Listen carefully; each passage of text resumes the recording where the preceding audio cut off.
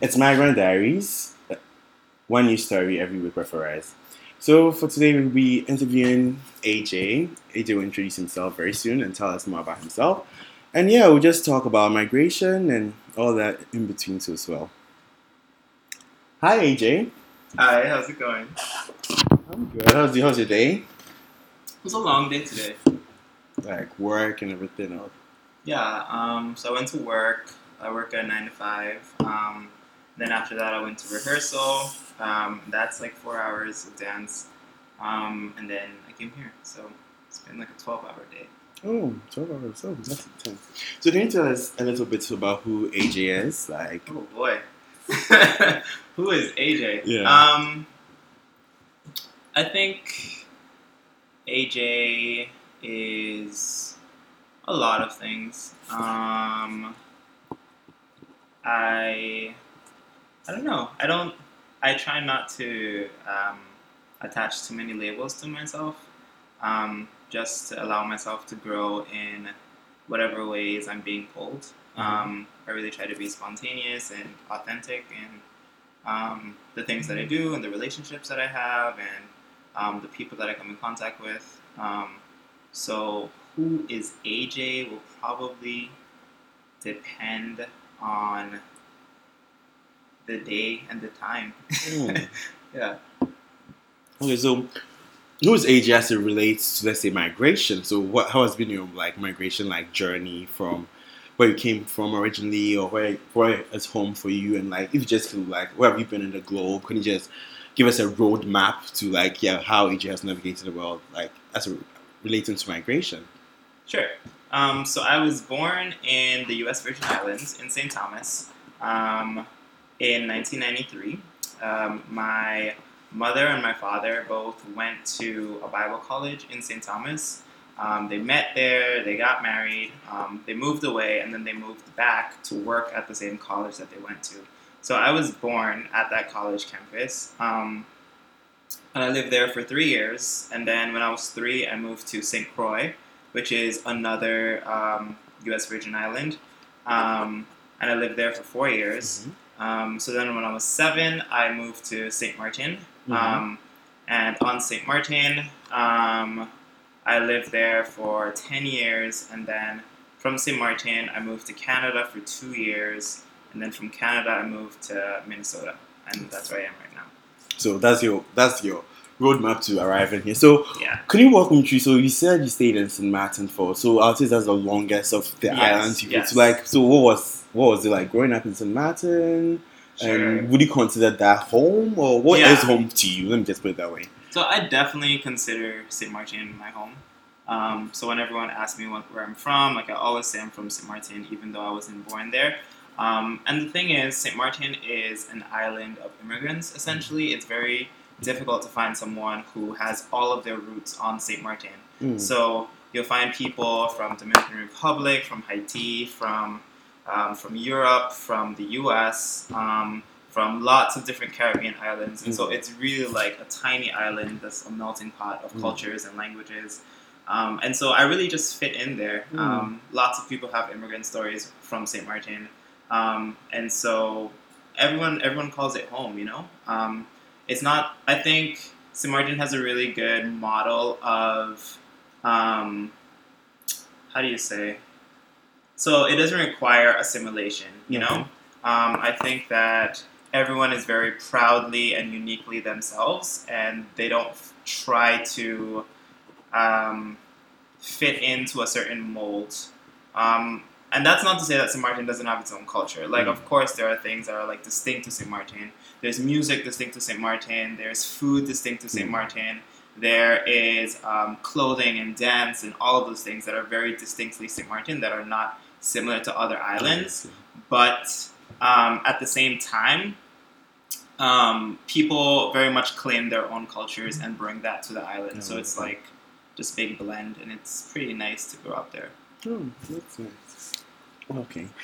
Oh, I definitely didn't know this, but it's good to like know this. So, but St. Martin is part of the Dutch Antilles, so it's the external territories of the Netherlands. So, and it's French St. Martin and there's Dutch St. Martin. I hope I'm not wrong. No, that's Okay, right. Yeah. okay. So wait, so which parts do so which parts do you s- do you belong to, or like do you stay, or like do you navigate both like terrains or like? So Zimarjan is very unique in that regard. So it's a very tiny island. It's only 37 square miles, but it is split by the French and the Dutch. So the Dutch occupy the southern half of the island, and the French occupy the northern half of the island.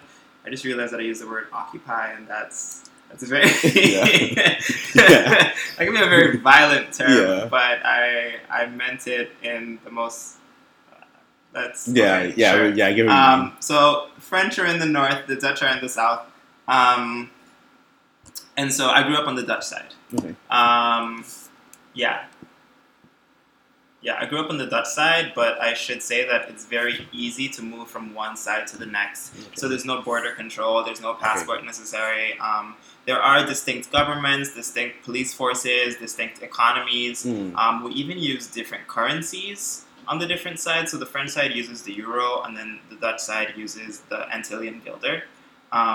So it's really like two different countries on the same island, but there's a lot of movement between sides.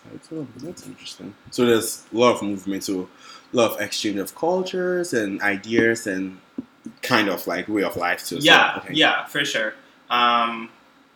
Yes, for sure. There are some things that are unique to the French because the language is different. So that really does change the culture a bit. So if you think of music, like French music, if you think of zouk or compa, that is definitely more unique to the French side, but that doesn't mean that the Dutch side doesn't appreciate that music also. And the Dutch side, if you think of holidays like, of course, the only holiday that comes to my mind is Sinterklaas. I'm not trying to bring that up, but yes, Sinterklaas. Things like that will be celebrated on the Dutch side and not on the French side, even though the French side also appreciates holidays from the Dutch side. So you spoke about Santa Claus. You know you don't want to talk about, like, now that we've gone there, we're gonna go there. So growing up, how do you feel with Santa Claus being celebrated as someone of African descent? So how do you feel about? I mean, honestly, it doesn't have a huge presence on the island. Okay. So compared to the Netherlands, like the celebrations in St. Martin are not huge. Like, yes, some classes will have like Sinterklaas celebrations, and especially like there are a lot of Dutch people on the island. So if they grew up with that culture and with that tradition, then they try to carry that tradition on in the islands. But on an island-wide scale, there's not really that recognition of Sinterklaas. Like the presence of Santa Claus is much bigger on St. Martin than Sinterklaas. And that could be due to tourism, due to American influence, due to our location in the region, due to migration. It is a melting pot, and so the Dutch people are just like one segment of the population. And so so I really was, I don't know, I was unaffected, honestly. I mean, yes, we do get Dutch news. Yes, we were aware of like debates that were happening, but for the most part, at least from my point of view, I was very much removed. So how often do you travel per year? And how extensively do you travel? Let's say in a year from January to December, let's say during the summer or during specific times. Like, I don't know where family is geographically, so can you just talk to us or walk us through your travel, like? Yeah. So I would say in my younger years, most of my travel was amongst different Caribbean islands. So my mom is from St. Lucia, and St. Lucia is an independent island in the Caribbean. And I have family there, so I visited my grandparents and my cousins there. I don't go there super often, but I have been there. And then my dad is actually from he was born in Aruba and he was raised in Bonaire, so that's two other Dutch islands in the Caribbean. And so I have family in both Aruba and Bonaire, and I've been to both of those islands. And then both Aruba and Bonaire are close to another island that's called Curacao, which is another part of the Dutch kingdom. And so I've spent some time there as well. And then, like, because of class trips and because of like different organizations that I've been involved with, I've really gotten to see a lot of the Caribbean, especially the smaller islands. And so that's been the main part of my travel during my younger years. But then after I left for Canada, that's when I started really seeing, I guess, the different regions in the world. So I studied abroad in Ecuador, and then I studied abroad again in Spain. Um, I've been to Mexico to visit some friends that I made at school. I've been to different parts of Europe because my sisters study in the UK. Well, studied in the UK. Both of them are almost graduated. So I've been to the UK, and then in traveling to the UK, you visit friends in different parts of Europe and things like that. So I would say, like through different opportunities I've had, really a lot of luck in getting to see different parts of the world. I think Asia is largely untouched for me. I have been to China, but that's really... Oh, I've been to China, and I've been to the part of Istanbul that is in Asia. Okay. So I do claim that. I do claim that. But besides that, I really haven't traveled much of Asia, and I really haven't traveled much of Africa either. I've been to Morocco, and that's the only part of Africa that I've been to. So, reflecting back on your travel, I think you've traveled far, like extensively to a point. Mm-hmm. So, would you say your experience of traveling has been easy? Like you have access through the border, you don't get stuff for a second check or anything. How do you classify that as? Has it been relatively smooth or easy? Or what would you say? Well, I would say I'm super privileged. So when it comes to passports, like I really do have it made. And it's not because like a lot of it I was just born into, So I just happened to be born in the U.S. Virgin Islands because my parents live there. So me and my little sister have American passports. Okay. No one else in my family has an American passport, but we do because with American citizenship you get that by birth. Yeah. And then because my father is part of, or his heritage is from the Dutch Caribbean, I also have a Dutch passport. Okay. So having like an EU passport and an American passport, because of the way the world is set up, like I don't get checked a lot when I travel, and I'm very grateful for that. But then at the same time, it annoys me. Like it's very frustrating that some people have it so difficult and other people have it so easy. Like even though I'm one of those that has it so easy, it gets to me that it's like that. For example, during my first year, I wanted to go back. Oh, during my first year in Minnesota, my freshman year of college, I wanted to go back to Canada to visit the school that I went to and visit like my old friends that were still at the school. So I went to a school called United World Colleges in Canada. So I was on the west coast of Canada in British Columbia. And so I was planning this trip. And the only thing I really had to plan for was buying a plane ticket. Because it's like once you get there, then you stay on campus. You you get food from campus. So really the only money thing that I'm a college student. I have a college budget. But the only real expense that I had was getting there and getting back. And I really wanted my friend to come with me, but he doesn't have the privileges that I had. So he had to think about applying for a visa. He had to think about paying for that visa. He had to think about okay, what if I get rejected? I have to apply for this amount in advance. And it was we had the same. We didn't have the same experiences, but we had both gone to this amazing school in Canada, and we were both alumni that were just trying to go back to visit, But he had such a harder time getting there, and he couldn't go because of it, And that, I don't know, it really frustrated me that the system is like that. I think border security is some of the stupidest stuff out there. Yeah, just because I know so many people that have been screwed over by border security. My family has been screwed over by border security because, my mom, for example, so she married my dad, but she had a St. Lucian passport, and the St. Lucian passport doesn't hold the same privileges as a Dutch passport. And so before she got a Dutch passport, traveling was difficult for the family, because she she's actually the reason we moved to St. Martin, because we were living in the U.S. Virgin Islands. My older sister has a Dutch passport. I have an American passport. My little sister has an American passport. My mom is the only one with a St. Lucian passport.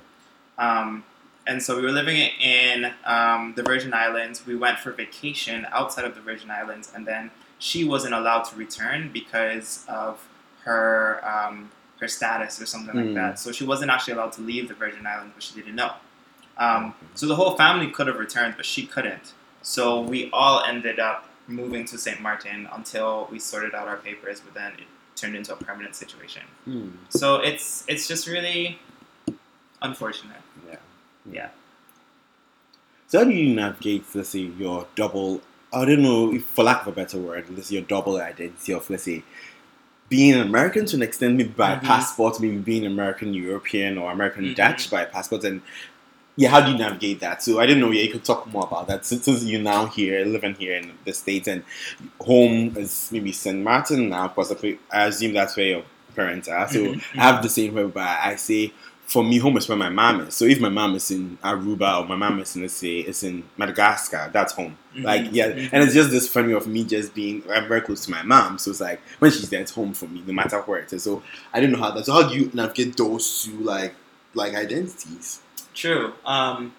So I would definitely say that for me, I feel very strongly that a passport is not an identity. Because yes, I have an American passport, but I actually didn't get an American passport until I came to the U.S. for college. So I lived 19 years without an American passport. So to now claim that American identity is it's not something that I'm willing to do, because I feel like it's very fraudulent. And then in terms of a Dutch passport, my dad is from the Dutch Caribbean, my mom is from the British Caribbean, and I live on an island that's full of immigrants. And so I do not claim the Dutch identity. And that's not to say that I don't have rights to do it. Like, if I wanted to claim it, I could claim it. My heritage is Dutch. My last name is Van Arneman. It's mine. You know? Like, it's mine, but I don't claim it because I don't really see it as being a part of me, or being a part of the things that I hold sacred or that I hold dear. I have a very complicated relationship with the Netherlands in general, and just thinking about like colonial history and thinking about stuff like that. Like, as someone, especially as someone whose family, whose ancestors was subjugated to servitude, to slavery, to, you name it. It's weird. So I definitely wouldn't say that I'm Dutch, and I wouldn't say that I'm American. I might say that I'm Dutch Antillean. I think that's kind of different in my eyes. Which is not to say that I shouldn't have the same rights as a Dutch person. The politics of that. I know that politics. Okay.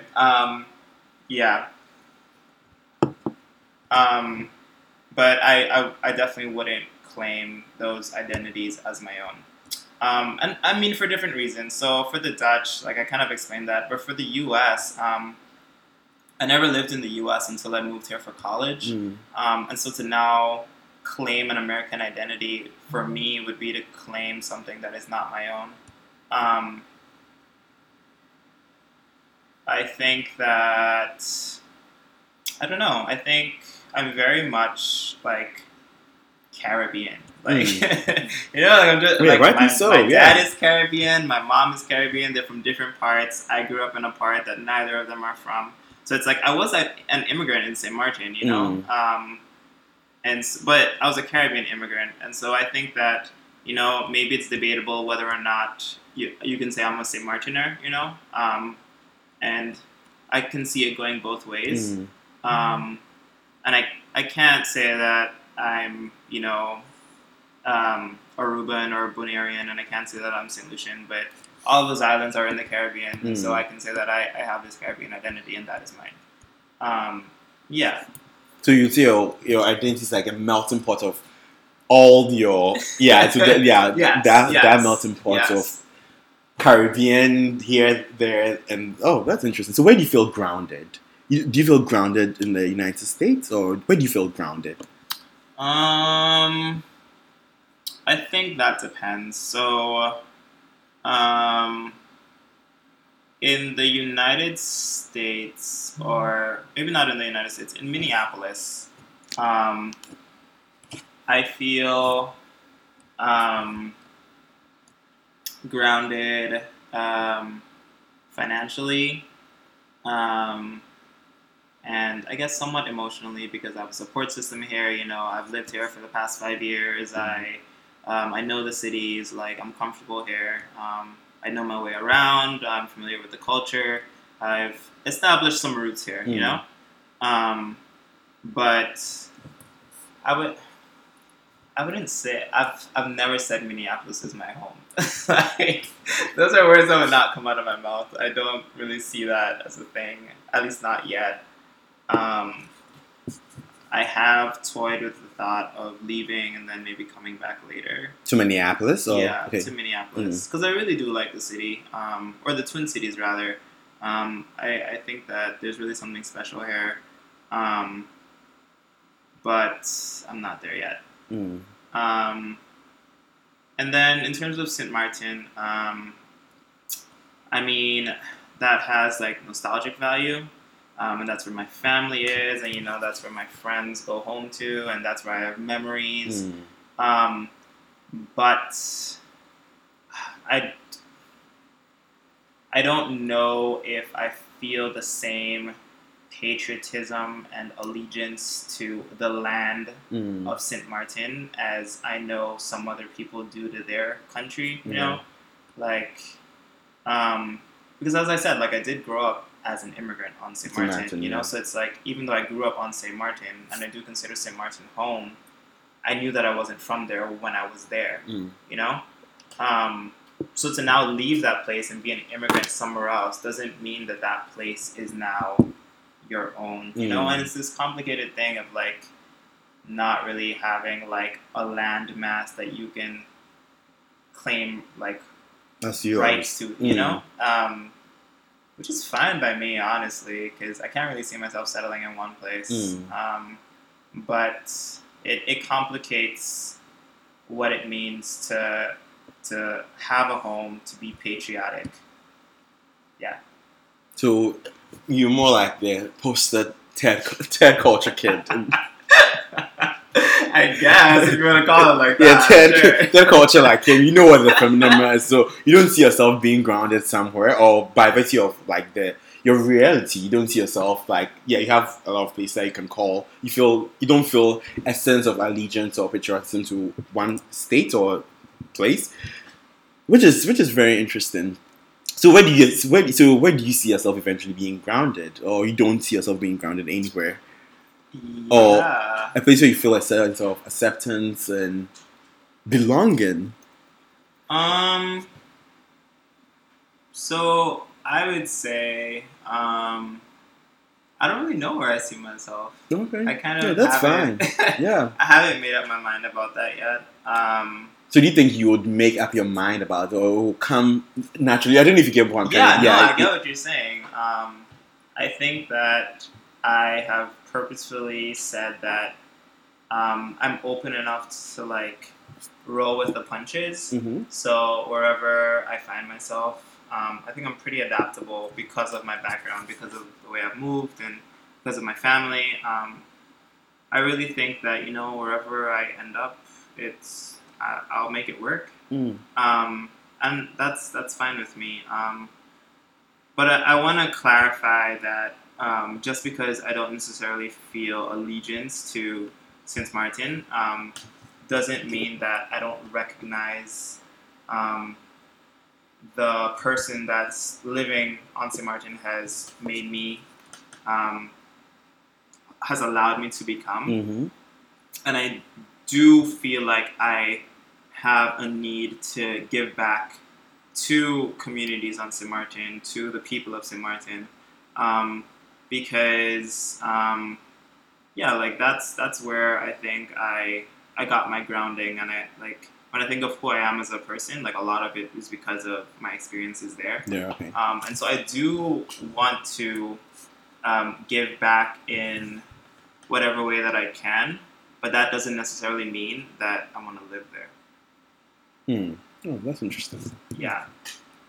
So, in your extensive travel, how do you engage with the local culture? I find it very interesting how people engage with local culture when they travel. Yeah. Do you care to see the back roads? Do you use local transport? Is it more from airport to hotel, touristy type of things? Or it's like, oh, I want to be immersed in the culture?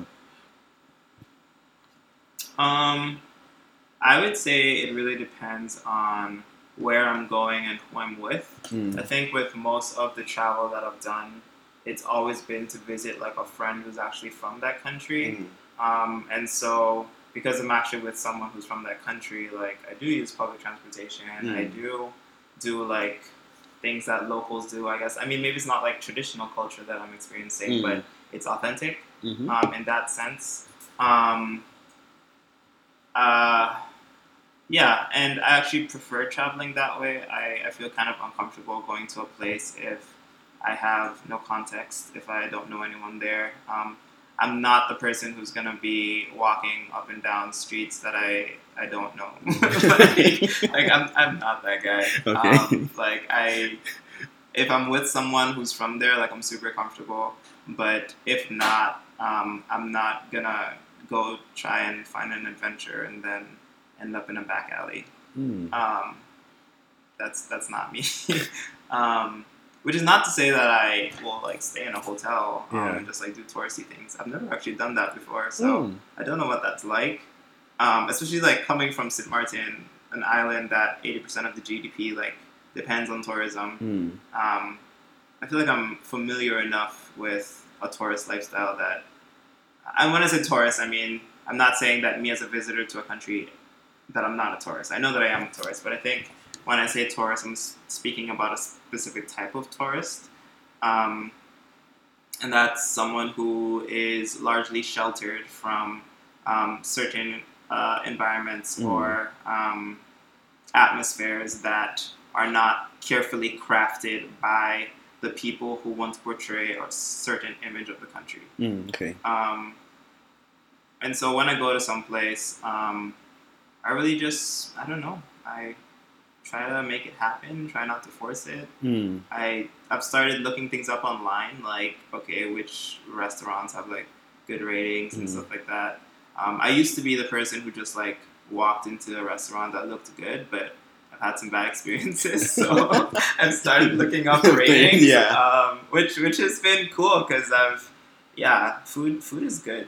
Yeah, food is Um, important. If you I ask don't me. I don't think I really learned to appreciate how good food is until later on in life. Oh, interesting. Yeah. How so? Well, I mean, I think I grew up with good food, and so I just took it for granted, you know. Mm. Um, Mm.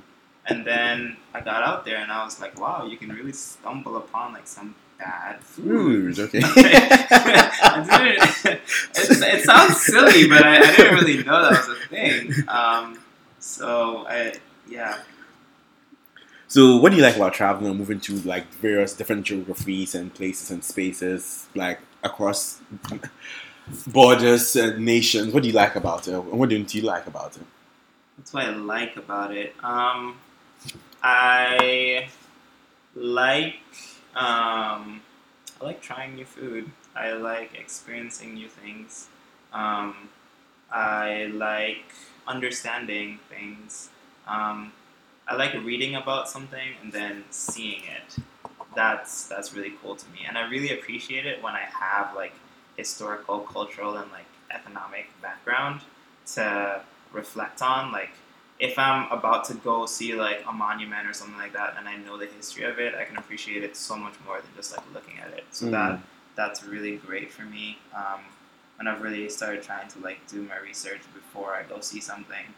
Um, yeah, so I really just appreciate like the rich history of everything. But also, I guess understanding how different identities are seen in different cultures and how Mm. that changes and the way I'm perceived depending on where I go. So wherever I go, like I always look for the people who look like me. Mm. Um, and see like how they are treated, to see like what's their status in this country, like what am I perceived as, you know? Like if I'm not seen as a tourist, like what am I seen as? Um, that's I don't know. That's fascinating for me to think of like Pan Africanism and blackness, and think about the way that those things intersect, and I guess cultures that develop. You know, if you think about like I don't know, black people in Spain, like what is their role there? Like what is their music there? What do they do? Um, versus black people in Turkey. How is it different? How is it similar? How are we perceived differently depending on the context of the country? Um, I find that fascinating. Yeah. Interesting. Very interesting. So do you believe like someone can have a lifestyle of traveling?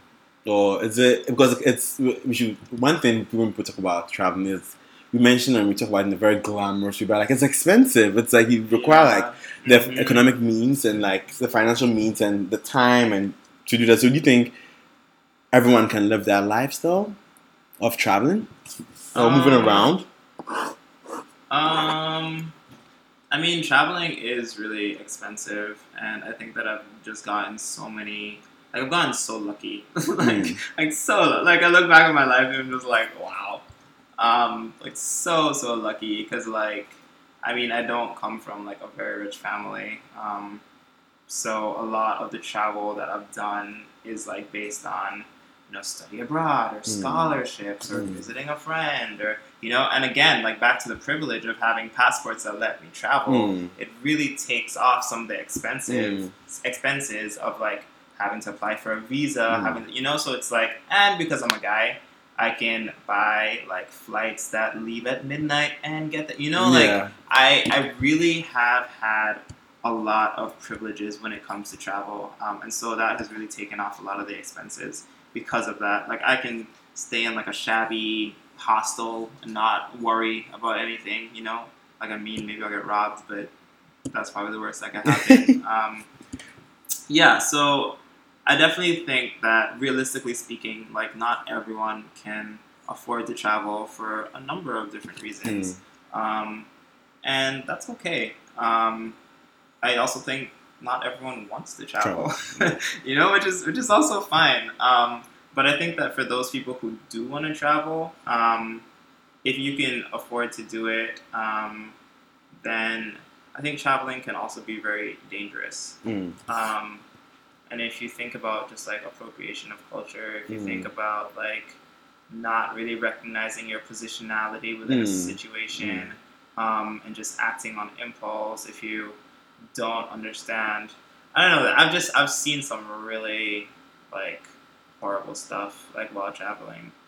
Um, yeah, yeah, just like really like stupid stuff. And so it can really be dangerous. And so I hope everyone who does choose to travel is really mindful of the footprint that they're leaving on the places that they visit.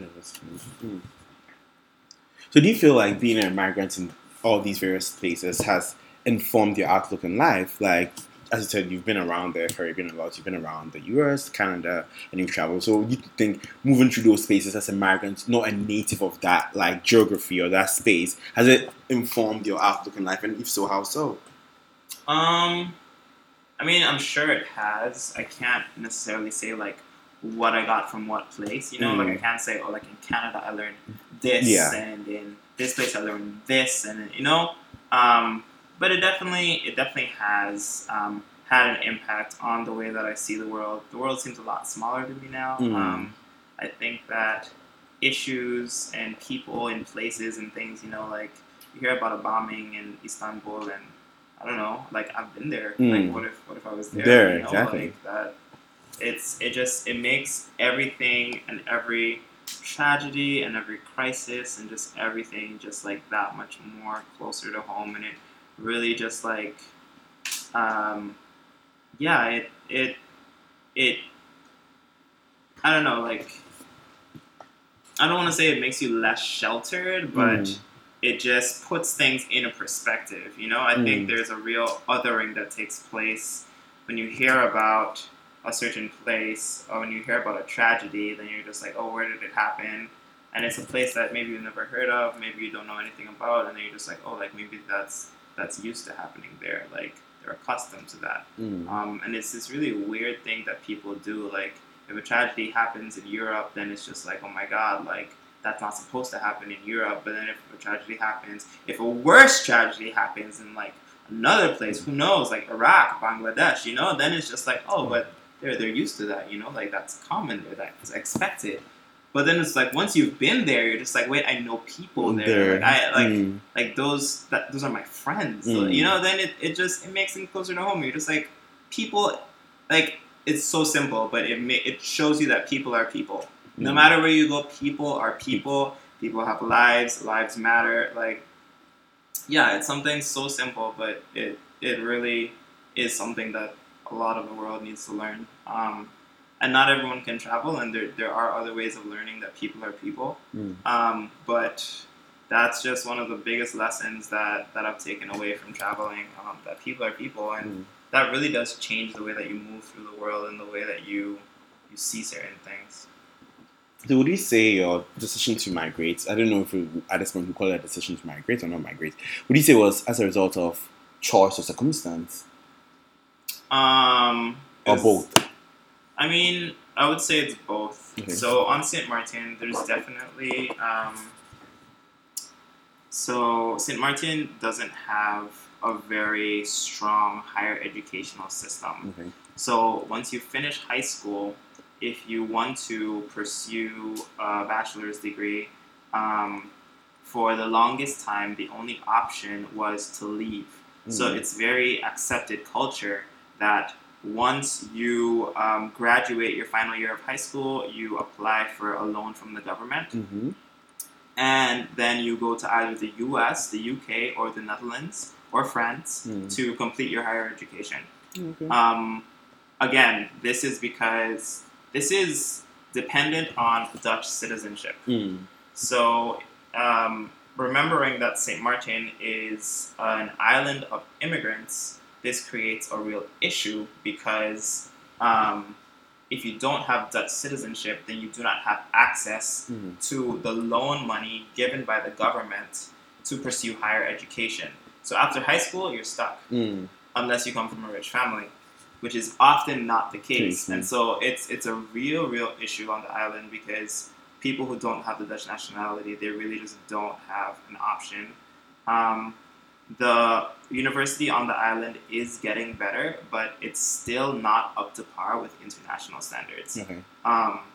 So it's an issue. It's a real issue. So like many others, after I finished high school, because I have the Dutch nationality, I was able to leave. I took a different route because I went to UWC first. So I went to UWC, I did my 2 years there, and then I took the loan to go to university in the US. So it's like I did have to leave the island because if not, then I just wouldn't have received the higher education. But then it was also expected that I would leave the island, so it's not like it was a burden. Like everyone plans for it, you know? Okay. So do you consider the impacts of your travel, let's say either carbon footprint, how you engage or navigate with other cultures, how your positionality in these cultures, do you kind of sometimes step back to reflect on those things, or is something you don't actually do? So I think I could really be better about my carbon footprint. Like I have now started working full time, and I think before that, in traveling, I was just always looking for the cheapest option. I'm not thinking about, if a straight flight, it will have a less of a carbon footprint. If I need to make 10 stops, I will make the 10 stops. Honestly. And so I think now I really need to start being more mindful of the way, because it is a privilege to be able to think about your carbon footprint when traveling and actually do something about it. Because I just didn't have the money. Exactly. It's expensive to pay for. Yeah, I know. Pay $200 more to get a flight. I don't have that. No. So now that I actually have a job and I'm financially stable, I can start thinking about my carbon footprint. But before that, just wasn't the case. And it's not something that I took into consideration.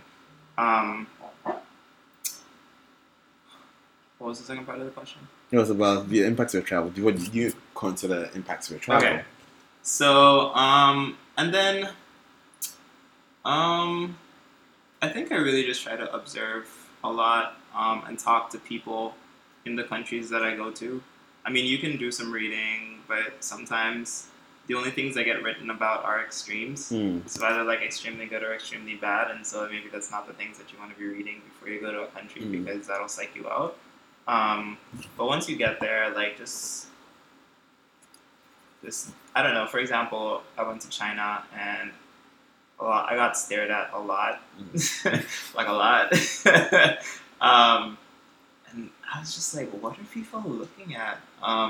And granted, like it wasn't a huge city in China, um, but my friend who was from there, he is just like, they just haven't seen people like you before, and so there a lot of them were just curious, and like I was kind of weirded out, um, but I was just like, well, okay. Um, we went to like this, like we were coming from this hotel, um, and the taxi driver, the taxi driver asked to take a picture with me. And I was just like, what? Like, why? Like, I'm on so many people's phones right now, and I'm just like, oh my god. Like, I don't know what you're doing with these pictures. Oh my Like, god. I don't know. Yeah. So it's like, okay, like, sure, let's take this pic. And so I don't know, like, just thinking about that and like positionality in that sense, but then also trying not to like carry over histories, So like in the U.S., like you don't do stuff like that, like you don't stare at black people and ask to take pictures with them, But like trying not to like carry over like racist histories of the U.S. to a different part of the world and like judge people from that part of the world with that knowledge and with that background. And I mean, obviously, like there's anti-blackness like sentiments like throughout different parts and different countries that do overlap, But really trying not to judge like one culture with the the values of another. That's something that I have to constantly remind myself of. Yeah. So you talk about extremes and like when you're reporting about people talking about various places and travel and all this stuff. So when you travel, what do you allow yourself to see, and what do you allow yourself to see, and what do you care to see or not to see? Oh, that's a good question. So I'm not really one for like tour buses, like things like that. Like that, I just really don't get much out of that, to be honest. Yeah. I've actually never done a tour bus before, but I've never had the inclination to do that. So it's very funny. It's a huge thing on St. Martin. Like that. That is a huge thing. So I just never been one for tour buses or like anything like that, or just organized tours in that sense. And maybe I just haven't had the right one, but it's just that's not something that I go to. Like I always go for food. Like what are the good restaurants? Like what do people eat here? I do try to check out the nightlife. Like where do people party? Like what's that like? What do people listen to? I also think that like okay, and this is a very interesting statement that I'm about to make, and I'm not sure how I feel about it. So I'll preface it with that. Yeah. But I feel like oftentimes the part of society that lags behind the most in terms of like progressive thinking or in terms of like equality is nightlife. And so if you really want to see like how far a culture is, just go to a club. I think what you said is very shrouded. Can you like elaborate? Like for our listeners out there who maybe not get what you mean. Yeah. Oh boy. Well, I mean, I've just had some really positive and really negative experiences in different bars in different countries, and like so much of it is so similar. So, for example, I was in Ecuador. I went to this bar, and it was a mixed group. So there were guys in the group, there were girls in the group. And so at the door, they separate you. Okay. And so we were just like, okay, this is weird. They were just like, oh, like guys, like your entrance is through the back, and girls like going this way. So we're just like, okay, this is weird, but Yeah. you know what, whatever. So we went to like the back entrance, and then the girls went in through the front entrance. And when we went in through the back entrance, we realized that we were in two separate rooms, and there was a gate between them that was locked. The girls, the section that the women were in, they got free drinks and things like that. And then the section that the men were in, they had to pay for their drinks, right? And we were just like, okay, this is weird. And then at a certain time, there was like a bell that sounded, and the gate like opened, and then the men were allowed to go and mingle with these half drunken women, and I was just like, what? Oh my god. I was like, what in the world just happened? Like, if you just think about like the symbology of that, or just think about like the actual. I was flabbergasted, honestly. I had never had an experience like that. That was just like so blatant to me. That was ridiculous. And so just thinking about like, okay, what are the customs here? Like, okay, and a lot of the places that I go to, like, there's always like ladies' nights. Like women get in free, guys pay like twice the rate, normal price. You know, and I'm just like, okay, no, like. First of all, I'm queer. Like, this does nothing for me. Like, no, why? Like, why? No. Like, so I don't know, that really puts me off. And so, but it tells me a lot about the culture, like the underground culture, in terms of just, like, gender relations and equity and things like that. But it also tells you a little bit about the music scene. So like, what kind of music do people jam to in the clubs? Like, is it local? Is it international? Where is most of the music coming from? Is it English? Like, I remember I went to a club in Munich, and they were playing like dance hall, and I was just like, what? Like, do you guys even know what they're saying? Like, I'm just like, who, what? Like, who listens to this? So I was very interested at that. So it tells you a lot, and I'm very interested. Like, again, some of my experiences have been positive, and some of them have been extremely negative. But it's always very eye opening, and so I always try to check out the club scenes. What do I not do? I told you I don't do bus tours. Yeah. So, what's next for you? Like life, traveling, migration, work? Yeah. Sure. So right now I'm working a full-time job. I am a research analyst. But it's definitely not what I want to do forever. And so I'm thinking about going to grad school in the next couple of years. And right now my mind is set on doing a master's degree in urban planning. Oh, nice. So that's what's on my radar right now. I think I really want to use like my my grad school experience to get out of Minnesota. Okay. I think I've been here for a while now, and I'm starting to get too comfortable. And so, yeah, I really want to use that to maybe experience like another city, go get some more perspective. Because I think really living in the U.S. makes you so U.S. centric. You know, like you forget about other issues. You forget like it really just encapsulates your whole worldview. Like I realized it when I went home the other a couple months ago. I went home and I was just like, wow, like I've not listened to U.S. news in a while, and I was just like, this is amazing. Like, really, and like even the U.S. news that you do listen to, like it weighs so much less, you know. And so I think living here really takes a toll on you because there's just so many issues with this country. Yeah, so that's what's next for me. I mean, we'll see. I'm really open to like whatever life presents. I really try not to like tie myself down with too many things. I'm only 24. But yeah, I don't know. I try to have a plan and then work around it, whatever happens. So, What's success to you? Success. I think now that I've started working, I really think that success is having a career that makes you want to get up in the morning,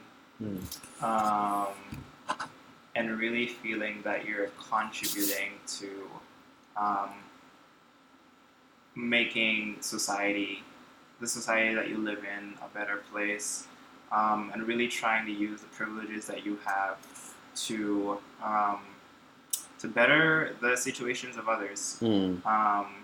It's really hard for me to do a job that is so detached. And I'm not saying that my job doesn't have like positive influences. I'm hoping that it does, but it's very detached, and I realized that it's not what I want it to be.